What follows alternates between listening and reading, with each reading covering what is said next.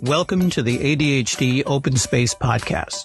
My name is Gray Miller, and I will be your host and facilitator as we explore ideas, workarounds, accommodations, and other aspects of being a professional adult with ADHD. Most of this will come from my perspective as a cis white male in his mid-50s, living in the Midwest, who found out a year ago that I've been living with ADHD my entire life. I am not an expert on ADHD, except maybe in not knowing I've had it for half a century and somehow still getting by. But I promise to cite my sources, or at least admit when I'm repeating something I read on the interwebs. If I say anything you don't agree with, you're welcome to call me on it and let me know. This podcast is also part of the lead-up into the first ADHD Open Space happening in Madison, Wisconsin on January 20th, 2024. You can learn more about that event both here in the show and at the website adhdopen.space.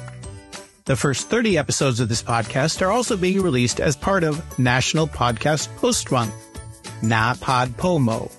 That means things might get a little rough, but it's going to be fun. Kind of like ADHD, right? Enjoy the show. Living with adult ADHD. What short-term memory dysfunction looks like. It's easy to spot when you know what to look for. There's a whole lot of theoretical and empirical data out there about ADHD. One of the frameworks lies in the area of executive dysfunction, something characterized by Kristen Carder as a sort of inside-out-esque team of executives in your head, each in charge of a different department. One of these departments is working memory.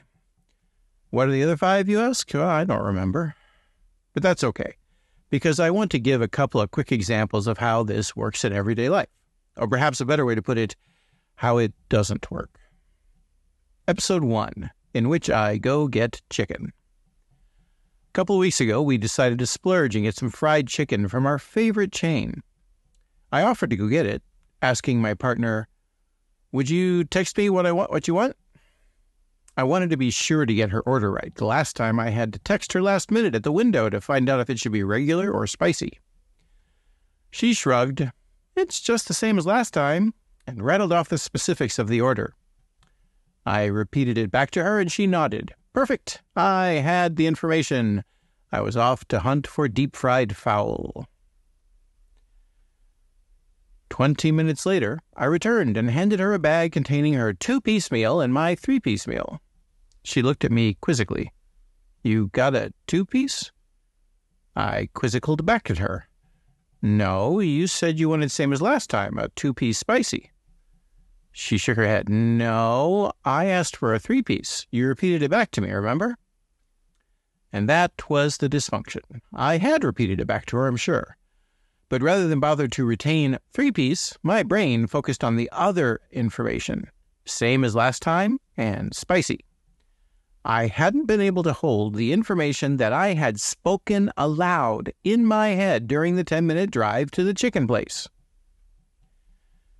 Episode 2, efficiently insisting on the entirely unnecessary. So here's a more recent example.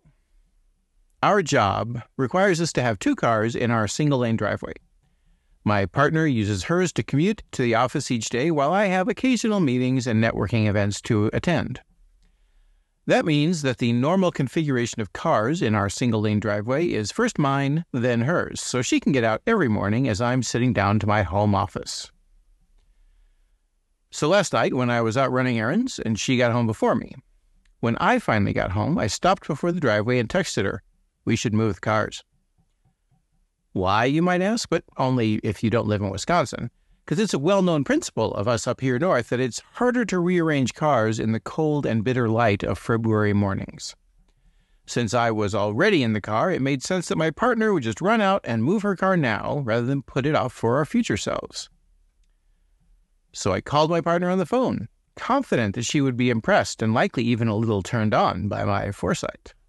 "We should move the cars," I said. There was a pause on the line, then a sigh, and a disheartened, "Okay, let me put on some warmer clothes and my boots." I was a little surprised. I mean, she knew I was coming home. She wouldn't already be in her pajamas if we had to move the cars. I shook my head. I guess I'm not the only one that needs to be better at planning ahead, huh? We moved the cars, and then as we were doing the boots and coats off ritual in the foyer, she gave me a sidelong look. You remember I'm taking tomorrow off, right? And I felt the heat rush to my face. We didn't need to move the cars. She's taking tomorrow off. Because it's my birthday? I could tell by the tone in her voice what she was really wondering. Did Gray forget that tomorrow's my birthday and that therefore there was no need to move the cars? I was embarrassed. I was mad at myself for not thinking it through, for ruining her cozy, warm night, and also a little bit at her. Why didn't you remind me of that when I called you? I asked, only a little defensively. Well, I figured you knew I was taking the day off. You must have had a good reason to want to move the cars. And there was the dysfunction. Now, it's true that I knew that her birthday was tomorrow. And it's true that I knew she was taking the day off for her birthday. It had been planned for weeks. It's also true that neither of those things were accessible to me when I called her. At least, not when I'd been driving errands for 2 hours during a snowstorm, and I was still very focused on getting home. So what have we learned? Well, there's a few lessons here. Some are simple, like, if you think you're going to remember it, write it down anyway. Or, if you're tired and stressed and think you have a really good idea, spend a little more time thinking through it. Some are for my partner, like, never assume that his irrational behavior is for a rational reason. It's worth it to ask why. But the harder ones are things like not beating myself up for getting things wrong, or assuming that something being temporarily inaccessible means I'd forgotten it, or worse, that it doesn't mean anything to me. And that's a hard one for my partner as well, because our entire culture is built around this idea that, well, if they can't be bothered to remember things about you, obviously you're not important to them. And if you think that, I'd like you to try just for a moment to imagine that you did want to remember things about the people who were important to you, and then you tried really hard to do so, and you kept forgetting anyway, because that's just how your brain is. And that's the hardest lesson of all. That's just how your brain is, Gray. It's both a relief and a rage. Thank the gods, it wasn't that I was lazy or stupid or uncaring, and also, curse you, genetic lottery that gave me this brain. This is not what I wanted when I said I was a lifelong learner. So I unclench my fists, I wipe off the tears, and I pull out my notebook and my pen. I hope you've enjoyed this episode of the ADHD Open Space Podcast. Again, my name is Gray Miller. If you have any comments or questions about the show, you can feel free to leave them on the podcast page at adhd.substack.com/podcast, or you can email me directly, Gray, Gray, at adhdopen.space.